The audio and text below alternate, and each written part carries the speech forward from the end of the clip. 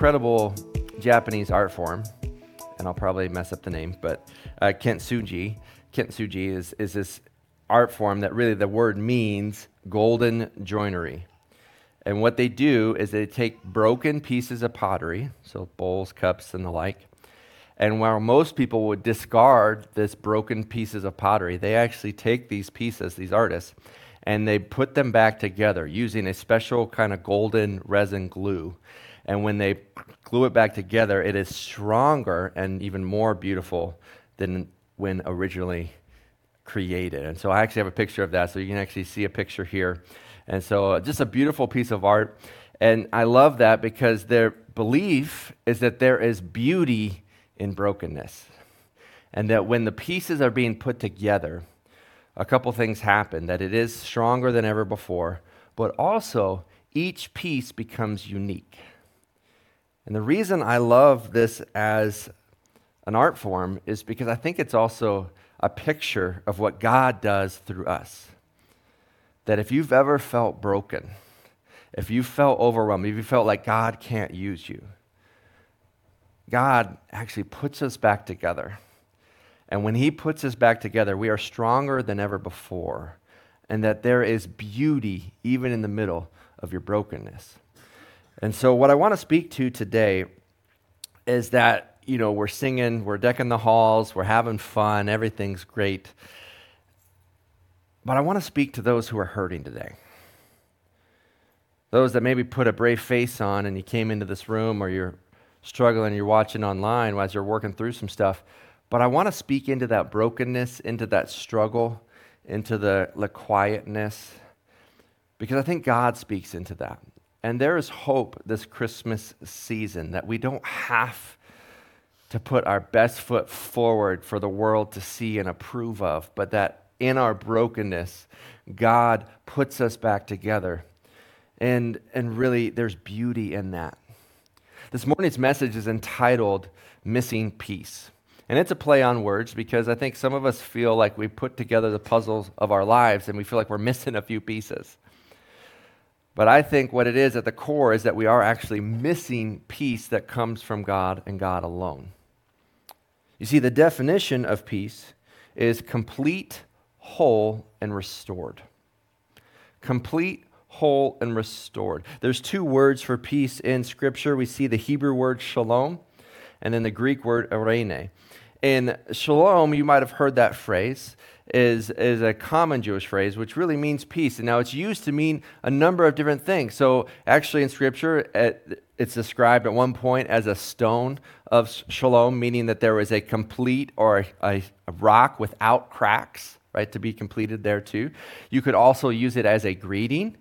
Then we go into the New Testament where Paul is oftentimes in his letters is like grace and peace to you. There is an opportunity to make peace, to restore a relationship, right, when something is brought back together. And so this picture of peace is this one of restoration, of putting together, and of wholeness. And another way to think about it is that the opposite of peace, or a feeling of anxiety, actually means to be pulled apart. So to have peace is to be brought together. To be anxious is to be pulled in multiple different directions. And so the heartbeat of Christmas is that the arrival of Jesus is the arrival of peace. So if you're taking notes, you can write down our big idea for today, is that within the chaos and complexity of life, Christ makes us complete. Within the chaos and complexity of life, Christ makes us complete. Now, where does this come from? We've been walking through the Christmas story every week through the month of Advent, and we've been reading the same story found in Luke chapter 2. And in week 1, we discussed how Jesus brings with him hope, and that hope is tied to our expectations, and our expectations influence our experience. In other words, if you place your hope in anything other than Jesus, it's going to impact your experience this Christmas. Then last week, along with the cute kids musical, we preached through the theme of joy, that joy is more than a feeling, it's actually a focus. And so that even when you don't have a smile on your face, joy can give you strength to your soul. And that the angels to the shepherd delivered good news of great joy. And that joy is based in the fact that Jesus is both Lord and Savior. So we continue our story, and after the proclamation by the angel is then surrounded by other angels. And so we pick it up here in Luke chapter 2, verses 13 and 14. And suddenly there was with the angel a multitude of the heavenly hosts, praising God and saying, "Glory to God in the highest, and on earth peace among those with whom he is pleased." So the arrival of Jesus brings the arrival of peace. Now, what's interesting is that this promise of peace was predicted or prophesied over roughly 700 years prior by a guy named Isaiah. Now, Isaiah, who was seen as a major prophet, not because he was more important than others, but just because his letter is a lot longer. And so he's got this really long letter in the Old Testament, and he is basically a warning sign to the people of Israel. Think about that light that pops on in your dashboard, the one that you've been ignoring. Quick show of hands here. Are there people in the room who, as soon as they see a warning light, they take their car in and get it checked out? Anybody? All right. If you see the warning light and you're just like, I'm sure it's fine. Anybody? Okay, yeah, that's me, right? I wait for the second or third light to come on. It's like, okay, now something is wrong. Okay. Well, this Isaiah is the warning light for the people of Israel. They've been very disobedient. It's a very pagan culture. It's a very worldly culture. There is extreme diversity, but in a way of spiritual worship and struggle over power. And so the people of Israel are going to be taken over by the Assyrians, and the people of God are going to later be taken over by the Babylonians. And so for the most part, for most of the letter, he's like, hey, stop doing that. You're disobeying God. Judgment is coming. But in the middle of all of that, he also promises hope and salvation. And so in the middle of all this disobedience, in the middle of all this darkness that is the world, we can hang on to hope because God is coming and he's going to provide a better way. And so in the middle of this darkness, in the middle of this world that seems more divided than ever, the same message of hope comes, and it was predicted 700 years before the coming of Jesus. We find this verse in Isaiah chapter 9, verse 6. For to us a child is born, to us a son is given, and the government shall be upon his shoulder. I want to pause there because they were in a upheaval over government, and the Assyrians and Babylonians were about to take over. And so there's all this overthrowing and struggle for power. And so I don't think it's a coincidence that he says, hey, the government is going to actually be on his shoulder. So not that the shoulder is going to be on the government, but rather that someone's going to come that all the weight of the world can rest on his shoulders and he can handle it.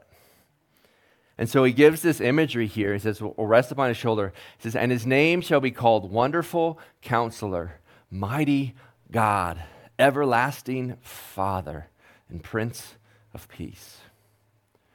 So we're given 4 descriptive names of Jesus. And actually, some translations put a comma between wonderful and counselor. So some will even say 5 names because he's just all-encompassing wonderful. I like 2 words together, and other translations put it. So we're going to do 4, okay? And so we're going to break down these 4 names of Jesus because what happens is that each name describes a different aspect about the character of God. And each one offers in its own right peace for you and for me. And this is a specific prediction and prophecy of the coming of Jesus during Christmas time. And so I think this is still relevant for you and for me right now. So the names of Jesus. So some of this is for me. Some of this is taken from a commentary written by a guy named Warren Wiersbe. Excellent commentary there. So we kind of mix this together. We're going to end up with a chart. You can find the chart, again, on downloading the Church Center app, or we'll put it up on the screen. And so what we're going to see with these names, we're going to see the name, the area of impact, and then the actual application of why it matters to you and I today. So the first name, Wonderful Counselor. This impacts our mind, which then helps us with the decisions of life. The fact that Jesus is described as a wonderful counselor shapes our mind and then helps us make decisions. You are not simply a combination of your thoughts, but rather a combination of your decisions. You're making decisions by the thousands every single day. And everyone watching or listening to this message right now is receiving counsel from someone or something. So the question is, whose voice are you listening to? Whose voice are you listening to? The fact that God is described as a wonderful counselor gives us a picture of the advice that we're really longing for. Jesus in John chapter 14 puts it this way. He says, "But the Helper, the Holy Spirit, whom the Father will send in my name, he will teach you all things and bring to your remembrance all that I have said to you. Peace I leave with you, my peace I give you. Not as the world gives do I give to you. Let not your hearts be troubled, neither let them be afraid." And so God offers us his peace. In other words, how many this Christmas could use some peace of mind? How many of you feel like the duck on the pond who says, on the surface seems calm, cool, and collected, but in your head or underneath the water, you're going crazy right now? You know what I'm saying? Have you ever been so mentally drained that you become physically exhausted? You haven't gone anywhere today, and yet you just feel so tired because your mind has run a marathon between all the choices that you have to make, right? Someone said something to you. What did they mean when he said that to me? What's the context? What's the tone? I can't tell the tone. It was an email. How do I respond? What if I'm in person? I should totally say this. No, I shouldn't say this. But if they say that, then he'll say this. And then we go back, and you start going back and forth, and you start thinking about their response to your response to their response to their. Am I tracking with anybody here? It's tiring. So then the question then is, where do you get peace of mind, and where do you get your counsel? Whose voice are you listening to? I think as Christians, there are 4 ways to receive God's counsel. 4 ways to receive God's counsel. First way Christians can receive God's counsel is by studying his example. Jesus came down to earth not only as the method for salvation, but also the model for us to follow. 1 John 2:6, I believe it says that those who believe in him shall walk as Jesus walked, or those shall live as Jesus lived. So he gives us a model to follow. Roughly 20, 30 years ago, 25 years ago, it was real popular, the WWJD bracelets. The reason people would wear those bracelets, what would Jesus do? Now, I used to think that's not a fair question, right? Because Jesus is God. So like if you're hungry and you're like, well, what would Jesus do? Well, he can just make stuff appear. Like that's not a fair question. Except upon further studying of Scripture, what you realize is that Jesus never dips into his deity to live out his humanity, meaning he took on the limitations of flesh, of a human body. He got tired, he got hungry, he was betrayed, he was persecuted. He went through daily life to where we now have a Savior that has been tempted, a Savior that can empathize with us, a Savior that knows the struggles of humanity. And so he goes through this life through the power of the Spirit and actually gives us an example to follow and to live by. And so we can look to the model of Jesus and truly ask ourselves, what would Jesus do? If Jesus were in my situation, how would he respond? What would he say? How would he act? How would he love? How would he serve? So the first way to know God's counsel is to look at the example of Jesus himself. The second way to know God's counsel is to study his word. To study his word. We have the message of God available to us. Hebrews 4:12 describes the word as living and active. I feel like people get so caught up in wondering and worrying what they don't know instead of focusing on obeying what they do know. I silence my phone while I'm preaching, which that makes sense, right? My phone shouldn't be buzzing while I'm up here. But my problem is I forget to change that setting on my phone. And so I'll go through midweek and just repeatedly miss all the calls. And so like my wife, who's amazing, and she'll like send me a text message or something and be like, hey babe, how's your day? Love you, checking on you. Like she's so sweet, and just nothing. And then I'll get home and be like, babe, why didn't you call me today? It's like, I did. I'm like, you did not. You totally did call me. Yep, that's on me. How many of us do that with God? God, I just want to hear from you. If I could just get a word from the Lord. Meanwhile, you've turned the notifications off. He has spoken, and he is speaking. The Bible is not just how God spoke. The Bible is how God speaks. Present tense. So we have his example. We have his word. Third, we have his spirit. That passage we just read from John 14 tells us that the Holy Spirit, the advocate, the helper, is the one that gives us insight and remembrance into all things within the word. So when you get that nudge, that little tap on the shoulder, the little whisper in your ear to do something, right? The question then is, well, how do we know if is it my desire or is it the Holy Spirit nudging me? Well, the beautiful thing is that God never contradicts himself. And so what you can do is compare the nudge to the word to the life of Jesus, because they're all going to say the same thing. Right? I'm going to add one more in there, is that if that nudge is going to lead you to be a little more uncomfortable and requires more faith or a little more sacrifice, it is probably from God. If the focus and that desire ends up being more on self and pride and needs and narcissism that you have, that's going to be you. Are we trusting the Spirit? Are we Spirit-led and Spirit-filled? Spirit-led really being the combination of humility, trust, and obedience, right? That means I humble myself. God, you know better than I do. I trust that your ways are better than my ways, and so then I'm going to obey. And Spirit-filled, in the fruit of the Spirit, that you see in Galatians 5. And so do we lead in this way? Do we live in this way? Or do we run through life and say, God, come follow me? Well, I want it. I'm going to get it now. Go. We have one more way to receive God's counsel, and that's through his people. What's the saying, that you're the average sum of the 5 closest people in your life? Right? Health, finances, spiritual. Think like who are the people that you surround yourselves with? Do you have some godly people, some mentors in your life that you can ask questions to, that can speak into your life? Do you have people that encourage you?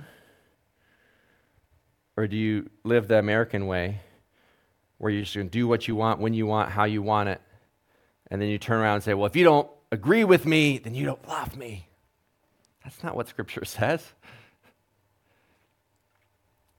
There is wisdom and counsel in godly people around you. And when you put those all together, it doesn't necessarily make the decision easier, but you do have some wisdom and a direction to go. When you have the example of God, the Word of God, the Spirit of God, and the people of God all saying the same thing, now you have a step to take. So then the question is there an area in your life where you need God's counsel? Is there a decision that you know you need to make, but you're not? Is there a nudging from the Holy Spirit or from his word that you know you need to take, but you're just afraid to, or you're hesitant to, or you're not sure where to go? If you have a decision to make, can you bring it before God and trust his example, his word, his Spirit, and his people to give you counsel? I think you can. Because the way he describes it is not just wise, right? Because he'd say, coming of Jesus, who is a wise counselor, he's actually a wonderful counselor. It's beautiful. So much of life feels dull, but yet when you walk in the ways of Jesus, it's wonderful. All right, it's the first name of Jesus. Second name, Mighty God. Same descriptor used in other places to describe a warrior. This impacts your body, the physical aspect of life, which then helps us with the demands of life. There is the mental energy, but how many of us struggle with the physical energy itself, right? We're walking through the battles of everyday life, and so it helps to know that God isn't just a counselor, but a warrior willing to fight the battles for you and with you. How do I know that it's a physical battle? Because Jesus physically came, he physically lived, physically died, and physically rose again. Colossians 1, verse 20 says, "And through him to reconcile to himself all things, whether on earth or in heaven, making peace," there it is, "by the blood of his cross." In other words, Jesus made peace possible by physically dying for us. In the first century, one of the big proponents of Christianity was this group of people called the Gnostics. And the Gnostics separated the spiritual and the physical. And there were two negative ramifications from that. The first one was that people said, well, there's spiritual and there's physical, they're not connected. So I can believe what I want over here, and then I can live and sleep with and do whatever I want over here because they're two completely separate categories. Well, that's not healthy. But that also is prevalent in today's world. How many people go to church on Sunday? Oh, I believe what I want to believe, but I'm going to sleep with who I want to sleep with and live how I want to live and buy what I want to buy. And they don't connect because they're spiritual and physical. It doesn't matter. Right? Well, that's not healthy. Then the other side of it is then they separate the two and say, well, everything in the body is bad and only the spiritual matters. So we have to then avoid all things. And so what they did as Gnostics, they didn't deny the existence of Jesus. They denied his authority. Yeah, Jesus died. Okay, and? Well, no, Jesus came physically to set you free spiritually. And he cares how you live. Right? We know this to be true. We feel things physically, what we're going through emotionally and spiritually, don't we? Right? We're battling fatigue, we're battling illness, we're battling things in this world. But the deepest root of that is a spiritual one that then has a physical outpouring of it. See, the same writer, Paul, writes to the church in Ephesus, writes this in Ephesians chapter 6. "Finally, be strong in the Lord and in the strength of his might. Put on the whole armor of God that you may be able to stand against the schemes of the devil. For we do not wrestle against flesh and blood, but against the rulers, against the authorities, against the cosmic powers over this present darkness, against the spiritual forces of evil in the heavenly places." What he's saying here is that you might be physically exhausted because you're in a spiritual battle. So to be strong, to physically here, put on the armor of God to fight the battles. We have a God who fights for you and with you and then gives you the peace and the strength to fight. And he starts walking through the different pieces of the armor of God. And we get to verse 15, and it says this. It says, "And the shoes on your feet, having put on the readiness given by the gospel of peace." Peace are your kicks. Peace are the shoes you got to put on. Your shoes matter. Right, church, how's your shoe game these days? If you've got little ones at home, then you've walked through this battle. How many times have you left the house only realized they didn't wear shoes?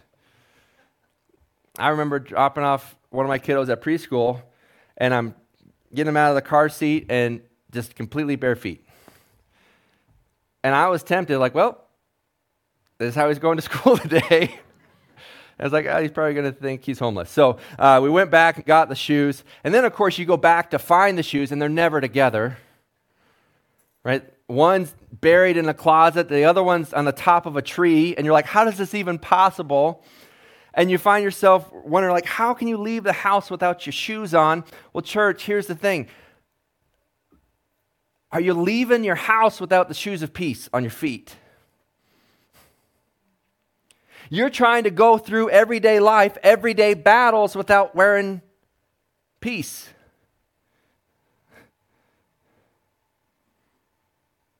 You know, you talk about the negative side of where are the shoes? Where are my shoes? Where are my shoes? But when you get new shoes to a little kid, what do? Look how fast I am, right? Look, you put on some fresh kicks of God's peace, you're going to be going through your day like, ooh, what can this day bring? What's this? Because we have a mighty God who died physically so that you could live spiritually, that we can put on the armor of God, which includes the shoes of peace, to help with the different demands of life. Third name of God. First two, right? Advice, awesome. Mighty God, warrior, cool. This next one impacts the heart. Everlasting Father. It helps with the different dimensions of life. Speaks right to the heart.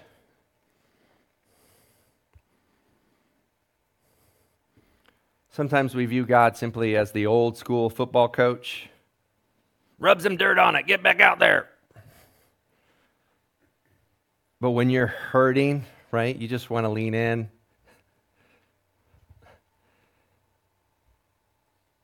And this idea of everlasting Father gives us a picture of a God who gives his shoulder to cry on. This is unheard of in ancient Near East religion, and really even today. Various forms of religion are this God who maybe created the world and then backed off and then was judging it. You think about Greek mythology, like all the different things you got to do to appease the gods, and there's like anger behind it. And don't get me wrong, there's a God of justice, right, and a holy God. But in the Old Testament, you go from where they barely would say the name of God, Yahweh. It almost sounds like a breath, Yahweh. Comes this prophecy of an everlasting Father. Then in the New Testament, Paul calls him Abba, like an intimate, personal relationship. That's why if you've ever heard someone say, Daddy God, in their prayers, it sounds off. But honestly, it's theologically there. We're calling out Dad. The Lord's Prayer, how do we start off? Our Father. It's a personal relationship and a God who can speak to the heart, everlasting, forever. Shortest verse in the Bible, John 11, verse 35. Lazarus had died. People that Jesus cared about, his friends, were mourning the loss of Lazarus. 11:35, Jesus wept. Now, the fact that Jesus cried did not make him any less of a man or any less God, because a few verses later, he defeated death. I think that's pretty cool. But what it did was it shows his heart, and that when God sees you hurting, he hurts.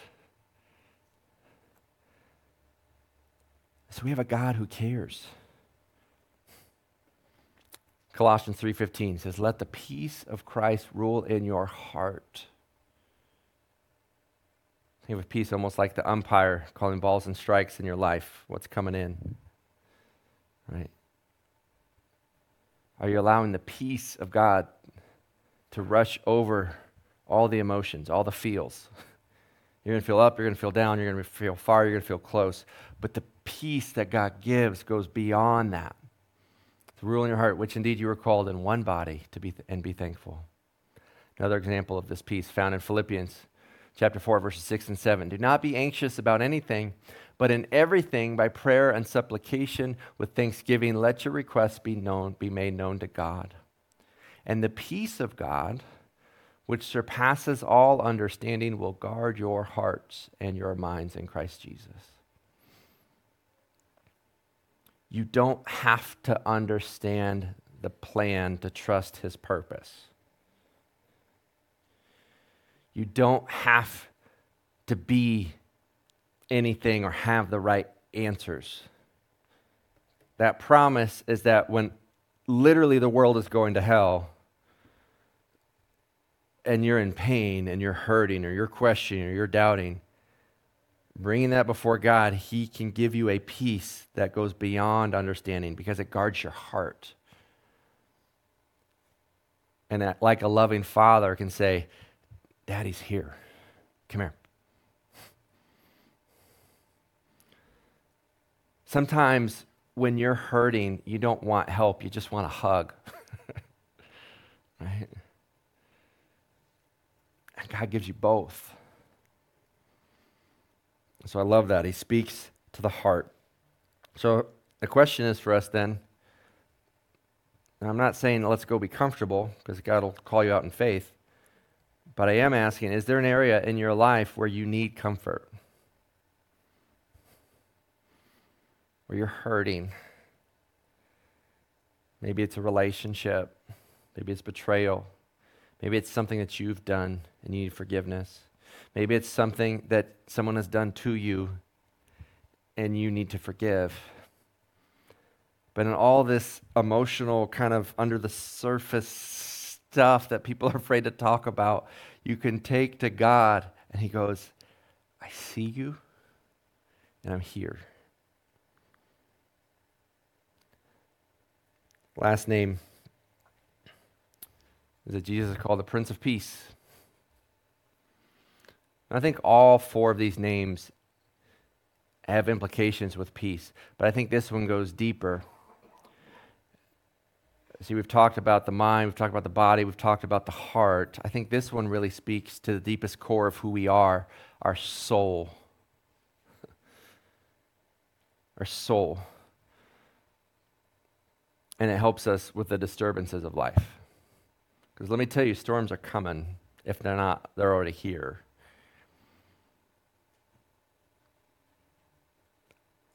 And it's not like receive Jesus and then it's all sunny days. And rather he says, receive Jesus, put on the armor, it's go time. I'm going to give you the strength to carry you through. How do we know this? Ephesians 2:14. For he himself is our peace, who made us both one and has broken down in his flesh the dividing wall of hostility. Jesus himself is our peace. So peace is not the absence of conflict, but the presence of Jesus.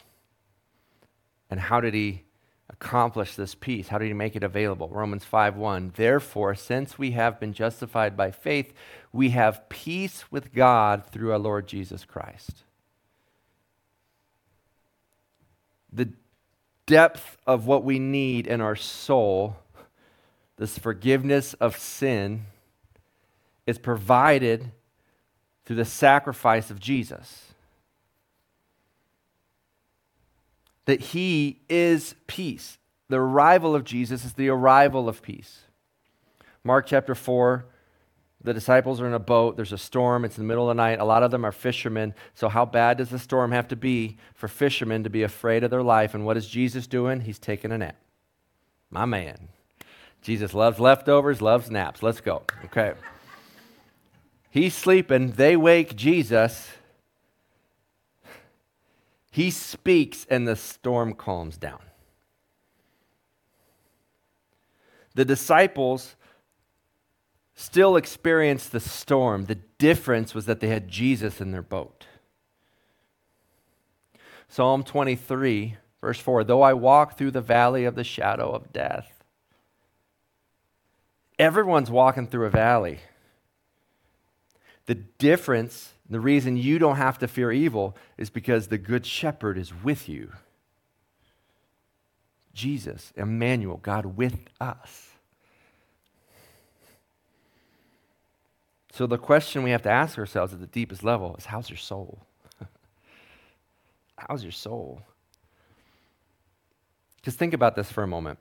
What was our first definition of peace? Complete, whole, restored. Well, the four names we just gave today impacts our mind, our heart, our soul, our body. You know what happens when you have peace at all four levels? You feel whole. and you have peace. So what area do you need peace in your life today? Are you struggling in your mind? Are you stressed out, overwhelmed? Are you physically exhausted in your body? Are you emotionally tapped out? Or at the deepest level, is there a spiritual unrest in your soul? There is good news for you. Good news of great joy. Because Jesus has come, Savior and Lord, and with him comes peace. It starts with trusting him. So I know you can have peace this Christmas, because peace is a person of Jesus. Would you put your faith in him today? Will you pray with me? Dear God, apart from you, life can feel restless and overwhelming and a struggle. But God, you are Savior and you're Lord. Because you died on the cross and rose again, I can have peace for my soul. I can have peace in my mind. I can have peace in my body. I have peace in my heart. That you are mighty and fight our battles, and yet you are personal like a father. And you are Prince to rule as a king. And in all things you are wonderful. What Isaiah prophesied 700 years before your coming, 2,700 years before today, still rings true. We put our belief and our trust in you. We commit our lives to you. Thank you for saving us. Thank you for loving us. And thank you for giving us everlasting, overcoming, all-powerful peace. That's my prayer for our people today, that we can experience your peace. In your son's name we pray, amen.